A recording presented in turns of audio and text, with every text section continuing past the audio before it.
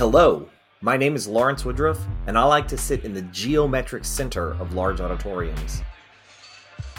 And I'm Michael Ralph, and I like to sit in the very back corner of auditoriums. Professional development requires ongoing reflection and dialogue. So join us as we spend our Saturdays discussing education research and drinking beer.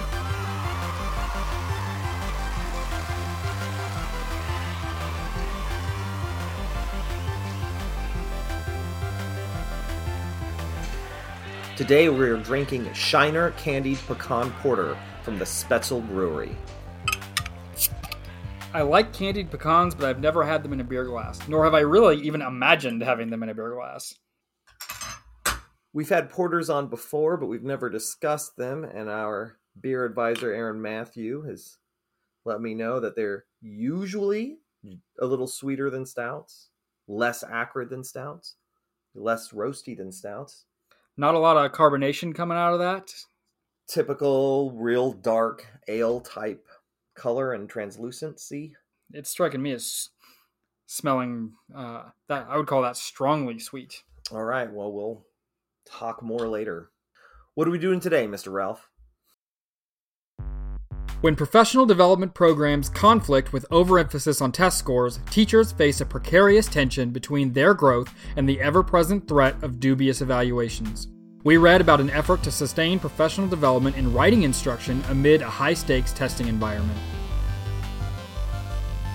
Later, we look at the correlation between increasing cultural socialization and reductions in suspensions for Black students. These findings illustrate the need for a culturally competent teaching workforce. Let's get started.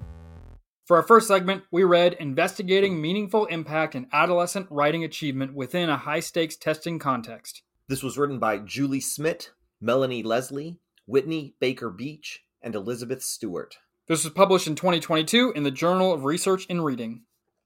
Well, I will tell you that for me, these papers were an emotional roller coaster. I had strong feelings throughout both of these reads today, and none of my feelings are actually about the content of the paper. I have very strong feelings, not about what they write about. Yeah, so what caught my eye, the actual reasons that I cued this paper in particular, what caught my eye was writing achievement, because I like thinking about writing, and that's something that I like to spend time thinking about, and especially putting it within the context of high-stakes testing environments.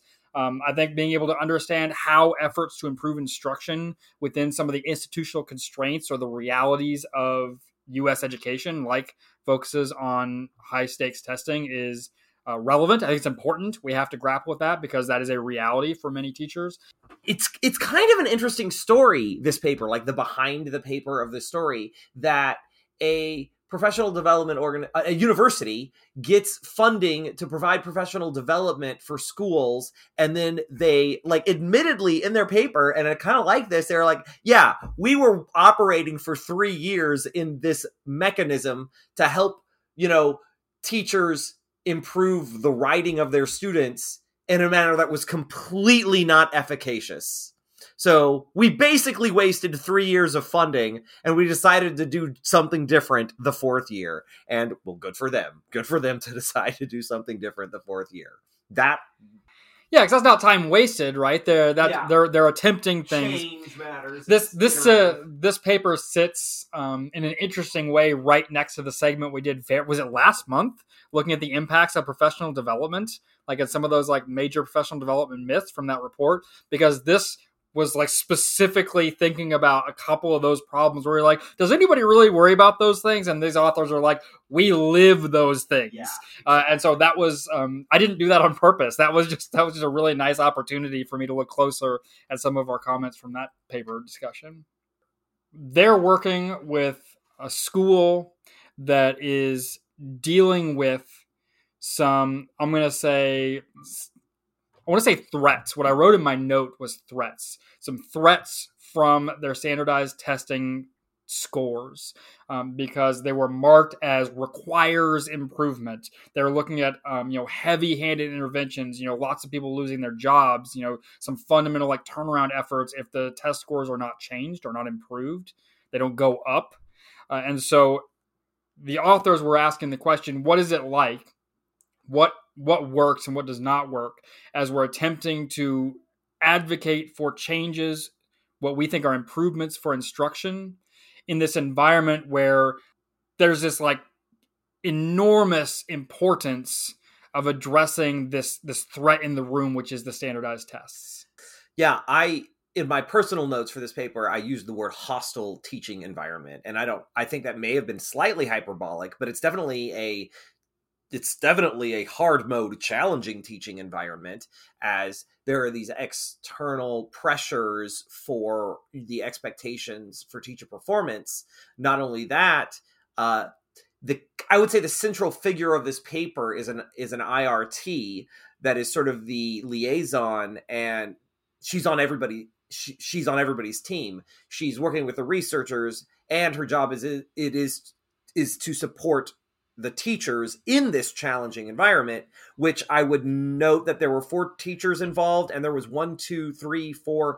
5 years experience among those 4 teachers. Maybe it was 6 years. 3 of them were first-year teachers, and 1 of them was a second or third-year teacher. At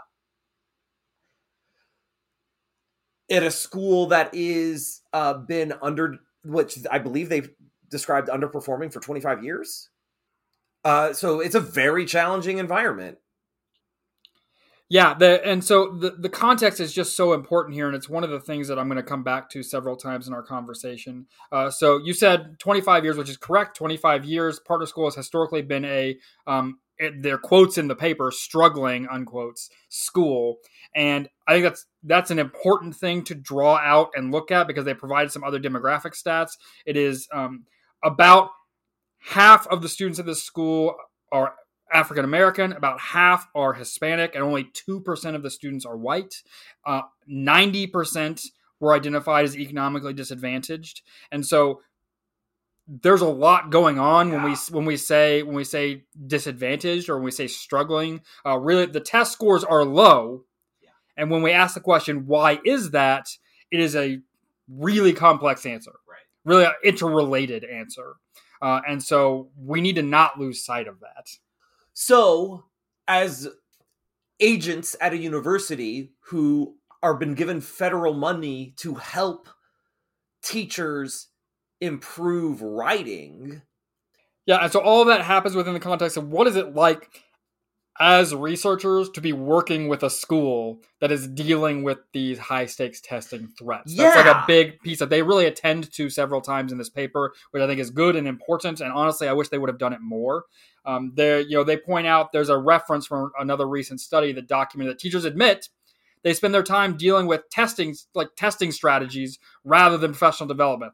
Teachers will say, we ignore the PD if we have big testing problems we have to deal with. And one of the challenging parts of this environment was the teacher turnover rate. And I am thinking about my life this past school year, and if I imagine that in addition to all of the things that I have dealt with this school year and all of the challenges that I have faced, if I also inserted a mandatory external essay writing exam every 6 weeks, what could I have possibly accomplished this year? That's how I see it. And that's just that's just what they serve in this environment. That's just how we do. There's gonna be a writing exam every 6 weeks that you will have to deal with on top of whatever it is you're normally trying to do with your kids. One of the things that I may have been naively unsympathetic about in my career is this burnout issue.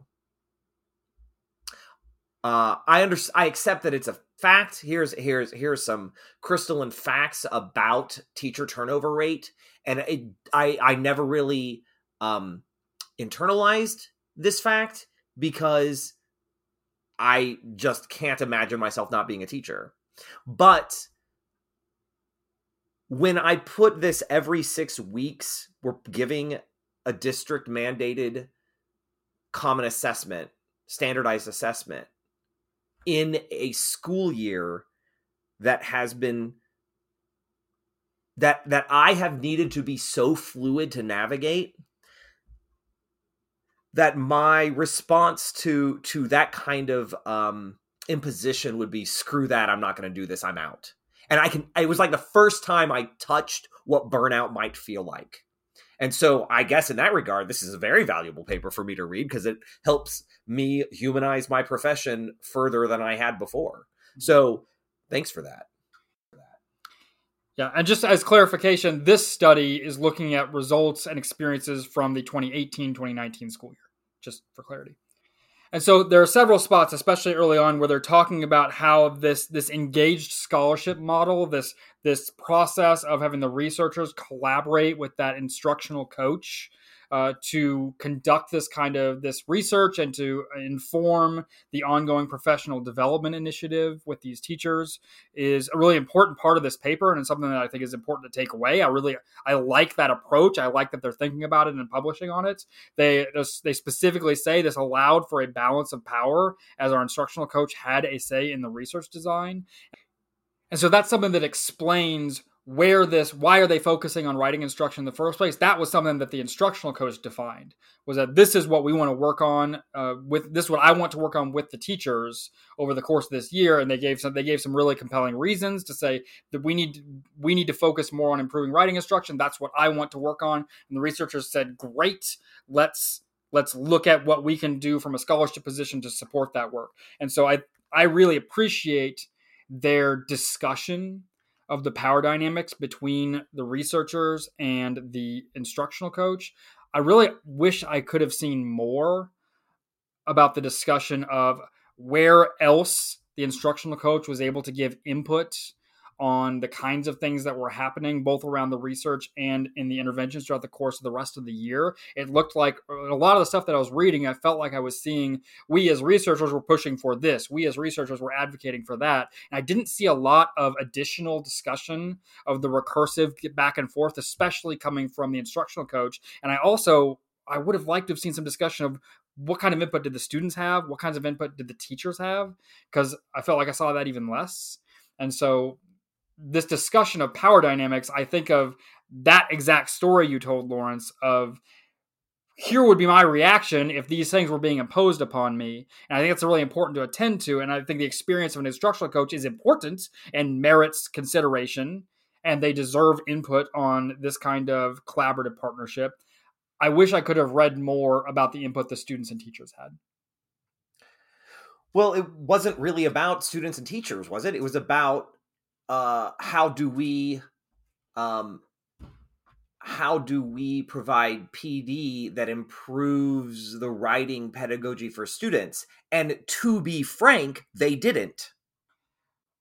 And I think the only way to understand that is to hear more from the teachers. But the teachers told us their answers. We got there. The answers for here is how these things impacted us, or here's what we did in response to them. I didn't see a lot of discussion of them feedbacking the process. Oh. I see. Well, was you mean the research process? Or the instructional development process that the research is being done on. How the IRT presented the support or provided support? Yes. Yeah, or what learning opportunities they were given, or whatever. But I'm thinking specifically there's a table that kind of outlined some impacts late in the paper that I thought encapsulated some really important information, as they talked about in the first chunk of time from September to December. They saw the researchers saw concerted effort from the teachers to implement the framework. Yeah. And then from January to March, the framework disappeared, and we did not do this anymore. And then in April to May, we did not want to resume doing this. And I think there's some important information in that about, they describe what the teachers were saying of like we were prioritizing, rote preparation for the standardized assessment. And then we were exhausted from preparing for the standardized assessment. So we're not in a position to, where we were willing to make choices about reattempting some of these instructional practices. And so I wonder what conversations they were having in February when the teachers were making those decisions to say, we are not going to continue to attempt to implement these kinds of frameworks, what, if anything, would they have been willing to consider implementing? This whole paper to me felt like trying to improve the writing of the kids or provide support for improving the pedagogy for writing for the kids. Felt like contracting a plumber to fix a drippy sink while the toilet overflows upstairs. The problem in this paper was the assessments. It wasn't. It was the assessments. Students did better. So there was an anecdote in the story where the students were sort of feeling better about their writing and feeling this growth toward their writing, and then because that growth wasn't acknowledged on the district assessment, this caused a particular student in the anecdote to cry. And I think that this encapsulates the relationship that these formal assessments have with our learning process. This destroys the progress that the teachers were making. Those students had the belief that they were growing in their writing. They were excited to participate in the activities where they could practice and grow in the skill. And as soon as the district assessment grade was placed on the endeavor, their growth was not acknowledged. And so the emotions of excitement was replaced with sorrow and shame. And that test destroyed the growth-oriented culture that was going to lead to sustained competency later. And so when we reset them every 6 weeks with you haven't gotten better yet, you haven't gotten better yet, you haven't gotten better yet, we actually are resetting, we're cutting, we are pruning the buds of our trees as they start to get excited about their writing. And one of the problems was that none of the writing, all the writings they were doing were essentially external prompts. We did get feedback from the kids about how they didn't get to make a lot of choices in their writing. It doesn't matter whether it's academic writing at the collegiate level, or it's journaling in the first grade level, or it's making up a story or writing a joke. Writing is a personal activity, and sometimes you need to sit with these ideas and these feelings for a period of time before you have even enough communication that you feel is worthy to write down. So with this, every week we're gonna give you a new prompt. We're not encouraging students to sit and steep and think about what they are writing. We're encouraging them to execute the algorithms of writing that we are teaching them, which allows them to earn the right number of points on state assessment without engaging in the art of writing. So this pressure to perform on the tests it's bad for the kids, it's bad for the teacher, it's bad for the ART.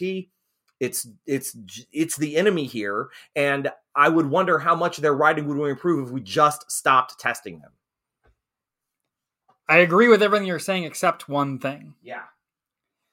You said those algorithms allow them to earn enough points on the standardized tests, and that's false too. Oh, yeah, you're right.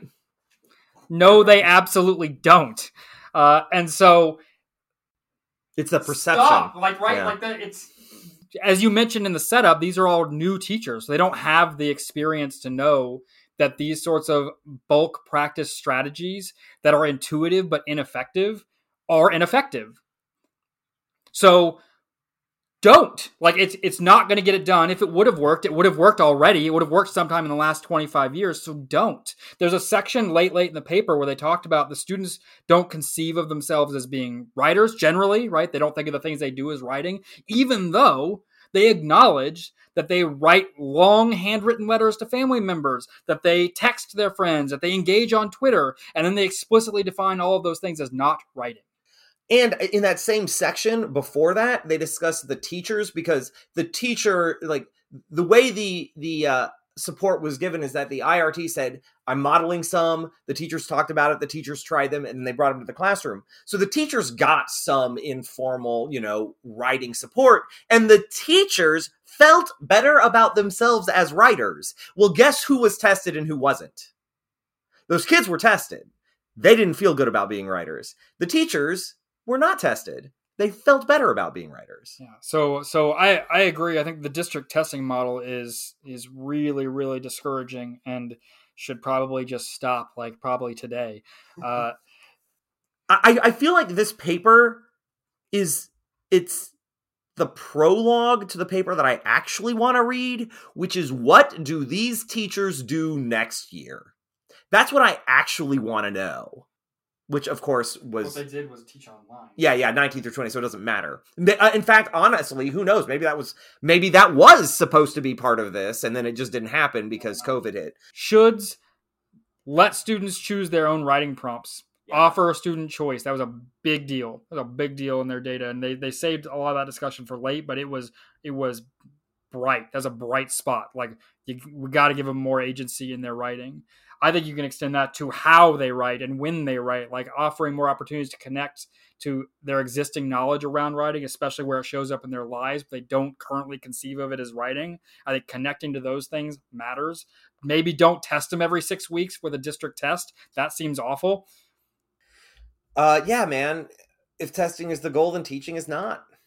Yeah, the abuse. I put it on social media. The tyranny of the proxy was a phrase that stood out for me in my mind thinking about this. The tyranny of the proxy. If there's anything you're doing and the best justification for it is that it is test prep, stop doing that thing. People love it. If for no other reason, and there are so many reasons, but if for no other reason, stop doing it because it doesn't work. It does not achieve the stated purpose in the first place.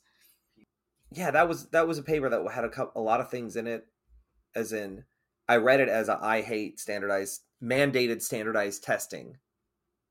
It's the emotional journey that I was on when I was reading it. Though there were some things about writing in there. So, like process-oriented writing versus, what was it? Cognitive skill-oriented writing. I think it's important. I acknowledge I am engaged in a PhD with a department that does a tremendous amount of standardized testing. I acknowledge that. I think that it's important to make a distinction between the standardized testing, like the accountability standardized testing that happens once a year, that I think is what they're referencing here, with like putting the school as a required for improvement. That didn't happen every 6 weeks. That happened once a year. And that is distinct from the every 6 weeks mandated testing from the district, which is the assessment that I think is hot garbage. Because the paper described several spots where they're like, yeah, the students have room for improvement in writing. There are writing skills and conventions that the teachers want them to be able to use that they are not exhibiting evidence of being able to use. And so I hate standardized testing. Standardized testing is a whole, we could do a whole podcast, like series of conversations about standardized testing. There's a lot in that. There are many tensions in that I am continuing to navigate as a human. But in this case, I don't think the standardized testing data is probably wrong. Like the standardized, like the large scale operational assessments, I suspect that they're probably, they're identifying some areas where students have not reached competency. I think that's probably true. And so I hate additional bonus testing. Well, see, that is a call that's a degree of having to draw the line somewhere. My district right now is taking instructional time away from everyone to include greater reading supports for and I don't know what number this is. I'm going to say 15% of the kids that are not hitting proficiency at those once a year tests.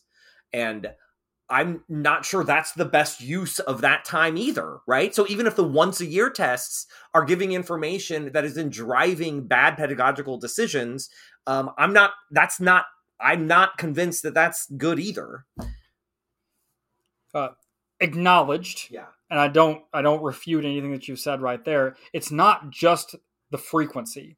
I do think there is a difference in frequency. I do think more than zero is useful. Okay. An important difference is also the quality of the assessment, because writing standardized tests is hard. Yeah. Reference again that position of I see what it looks like at the operational scale. It's really hard. And recall this paper specifically talked about students who are making progress and did not have it show up on the district tests because the district tests were wrong. And that's incredibly harmful. So doing bad measurement is actually undermining their pursuit of their goals, versus I suspect currently that the once a year tests were not generally inaccurate. Okay. I think that they were valid. They're identifying true shortcomings and competency. So if I can have once a year assessments, once a year seems great. That's can't do them any more infrequently with our current scheduling paradigm, but like one test that is a measurement I can rely on. So like, yeah, that's a measurement that probably means something.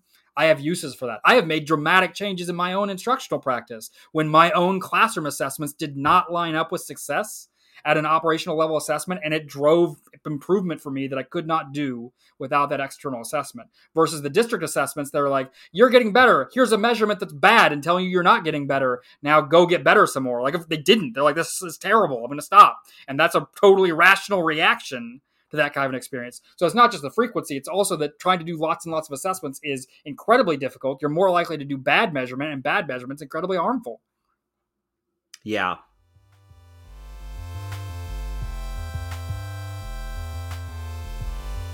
Document everything.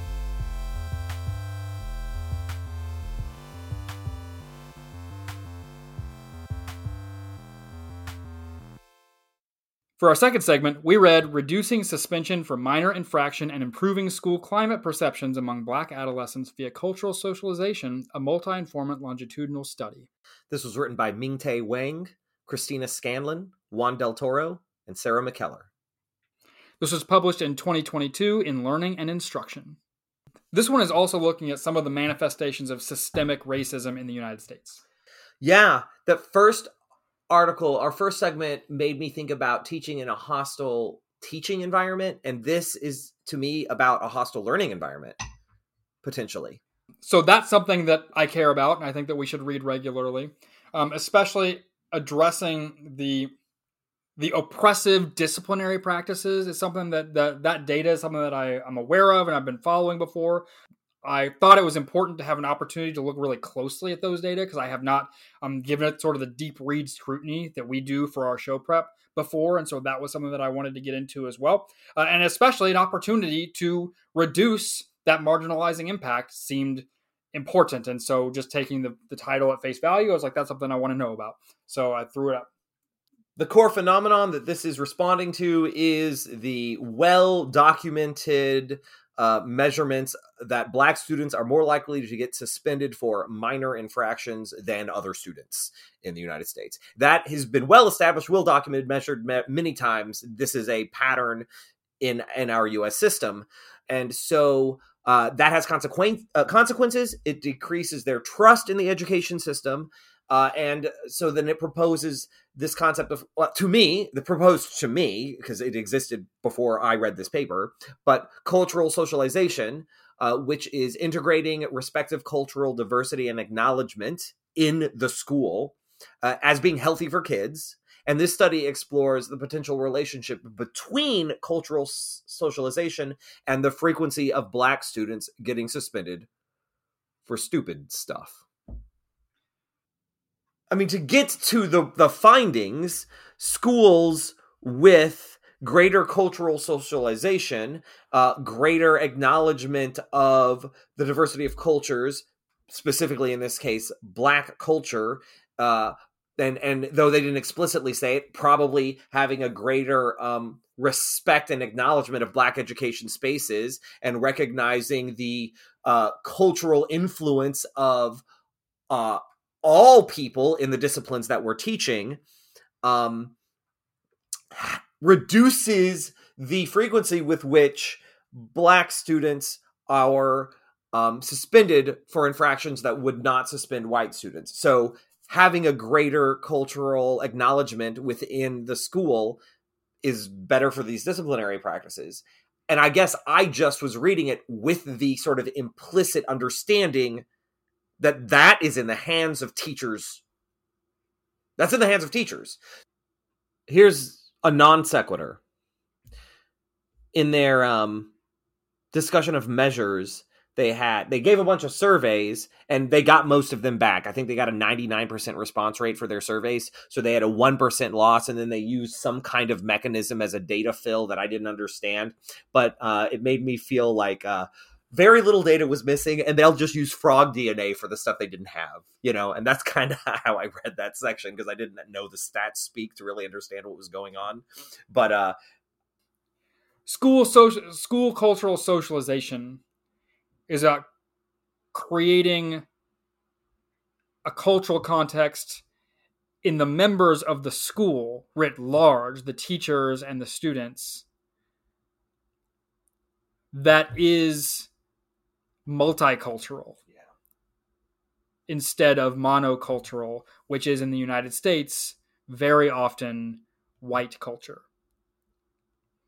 And that when there is more school cultural socialization, which is to say a greater sense of multiculturalism, especially among a predominantly white staff, they are less likely to enact implicit biases that primarily harm Black students. And I think that this study, they measured that. Yeah. I appreciate the discussion about suspension in general. And in this paper, they did not distinguish between in-school suspension or out-of-school suspension. But to some extent, it is not I don't know to what extent that matters, but both in-school and out-of-school suspension operate by removing the student from the school, the classroom, the culture, the community. And by doing that, they become further disenfranchised from the school, which exacerbates the problem because it reinforces a concept that they are not belonging to the school culture. When teachers perceive greater school cultural socialization, so when teachers are able to say, yes, we do acknowledge, respect, and include multicultural perspectives in our system, there are fewer suspensions for these purposes, which increases the sense of belonging. So schools that are racially aware reduce these problems, whereas not discussing these problems and not discussing these issues exacerbates them, which to me is very salient in our education political climate currently, nationally. That to improve our students' sense of belonging in our schools, acknowledging and discussing racial complications and perspectives and influences is a should, not avoiding them or dodging them. Yeah. Let's unpack for a minute what minor infractions means and what they described in the paper, because what they outlined initially, and I think is important to recognize, is minor infractions. It could be easy in a naive state to say, well, they're still infractions, so people are getting consequences. And that's not actually very often what is happening. In this developmental stage, minor infractions are often simply manifestations of appropriate developmental progress for adolescents as they engage in more risk-taking and more risky behaviors, which is a thing that humans do as they get older and start to explore the impacts of risk-taking. And so those things are appropriate. And how teachers respond to them is what is different. There's a statement late in their discussion where the authors say, as teachers' discretion determines which behaviors warrant disciplinary responses in the first place, this finding suggests that school cultural socialization may reduce bias and increase cultural understanding among educators, thus leading to more equitable responses to behavioral infractions. And so the difference is in the teacher's response, because the students are adolescents doing adolescent things. Yeah. It's about perception of threat, which comes back to the biases, the implicit biases of the teachers. If when the infraction is perceived as more threatening, it will have a harsher disciplinary consequence. And if the perception of threat has nothing to do with the action, but has to do with the source of the action, then we have discrimination. So we've got to be aware of that.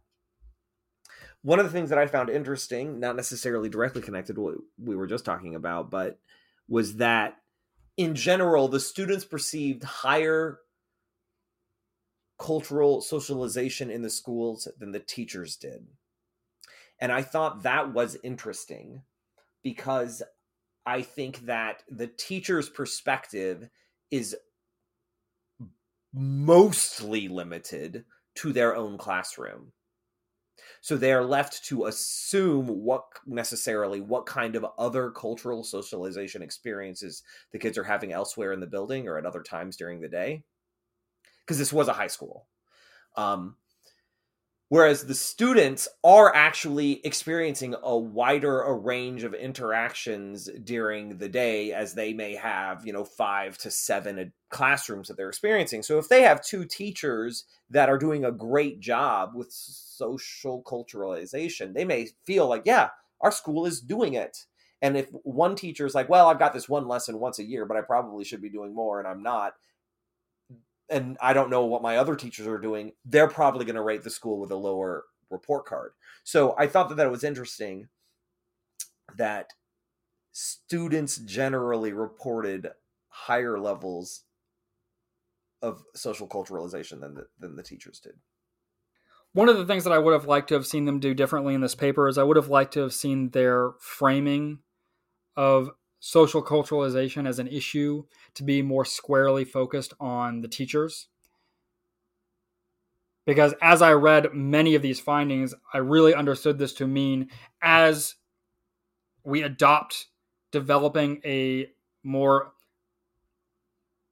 culturally socialized environment in schools, that is an issue for educators. And in this case, the educators were, as you mentioned earlier, 90% white, even though the student body had a very small percentage of white students. And so this is an issue for teachers to address as they deal with their implicit bias. And the fact that 90% of the teachers were white is also an issue for administrators and teacher educators to address. Yeah. And so I would have liked to have seen those things foregrounded more, as opposed to focusing on the Black students who are very much affected by this problem.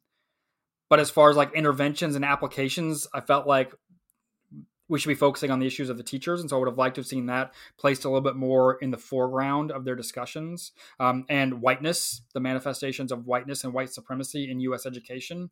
And something else I would have liked to have seen in the paper is a positionality statement. There's this growing understanding that quantitative papers, especially quantitative papers that are dealing with racism, it is appropriate for the authors, even in quantitative studies, to include a discussion of their own positionality. I would have liked to have seen that in this paper also. I think a discussion of who they are and what brings them to this work would have been appropriate, would have helped me understand why they chose the framing that they did, like focusing so heavily on the Black students as opposed to the white educators. So one of the things that I'm wrestling with as I think about shoulds is they reference several times about addressing educators' implicit biases, like me addressing my own. And I set that next to, or I wrestle with the inefficacious nature of so many implicit bias trainings, so many implicit bias initiatives,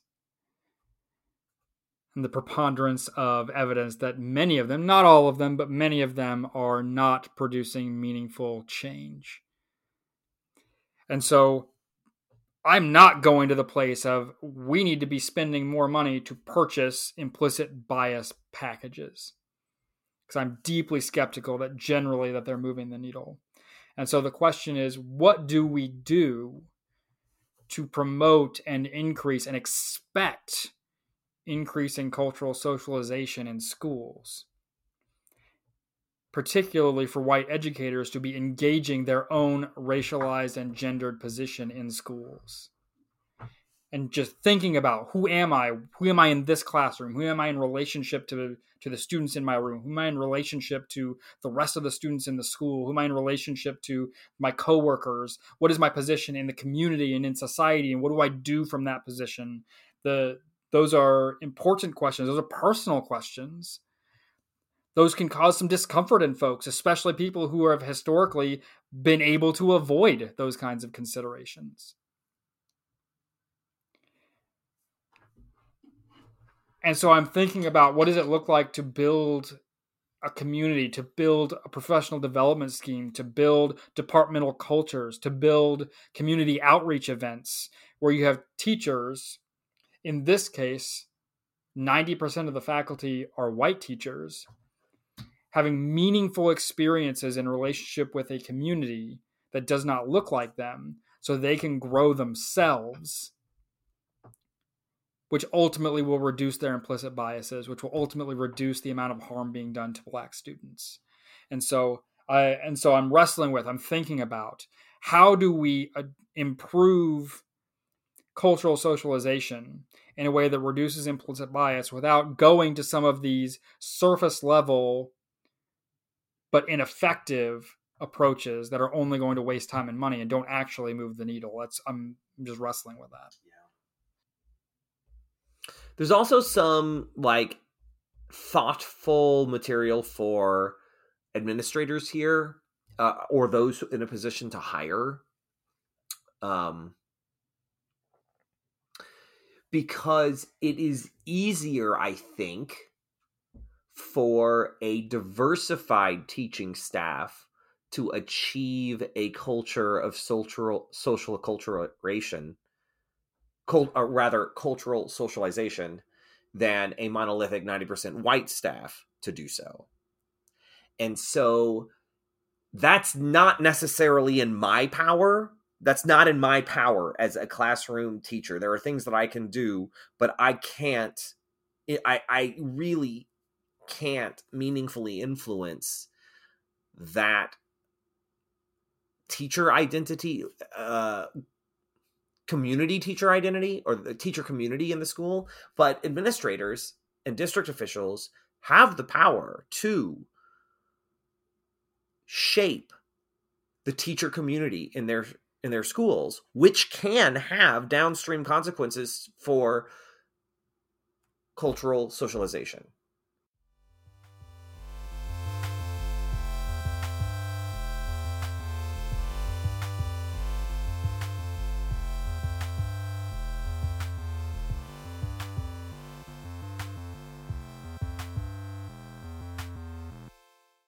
Well then, how was the beer? Oh my gosh. I have never disliked a beer we have drank on the show more than this one. I didn't finish it. I am at the bottom of my first one, and only that did I achieve after discussion with Mr. Woodruff about my disinclination to finish. Man, I do not like this beer. One, this beer was a gift from my mother. Mom, you missed. This is no good. It's very bitter. I like nuts, but I don't like pecans, and I don't like walnuts. And there's something in pecans and walnuts that, like, people are like, oh, have a pecan pie. And I'm like, do you guys not understand how bitter and terrible this is? This beer is like extracting the bitter and terribleness from pecans. There's this top flavor and this bottom flavor that sit on each other like oil and water. They do not mix at all. And it wasn't until deeper into my second glass that it felt like I was chewing bubble gum while sucking on wormwood. That's what this tastes like. It's like if spoiled milk was a beer. Oh my gosh, well done. Aaron, don't go out of your way for this one. Please, I want you to drink this one. I want to hear an informed perspective on this one. It's like when you're like, oh, this is terrible. Here, come smell this. This is not one I want you to have access to. Don't be excited about this. We appreciate you tuning in for another month. We know we're coming up on the summer, so solidarity and well wishes with everyone who is finishing up their school years. This has been quite a school year, and the work you do is important, and we hope that this has been a comfort and an enjoyment for you as we finish up our school years. We will see you next month. We want to improve, so as we pursue growth, discuss research, and struggle well.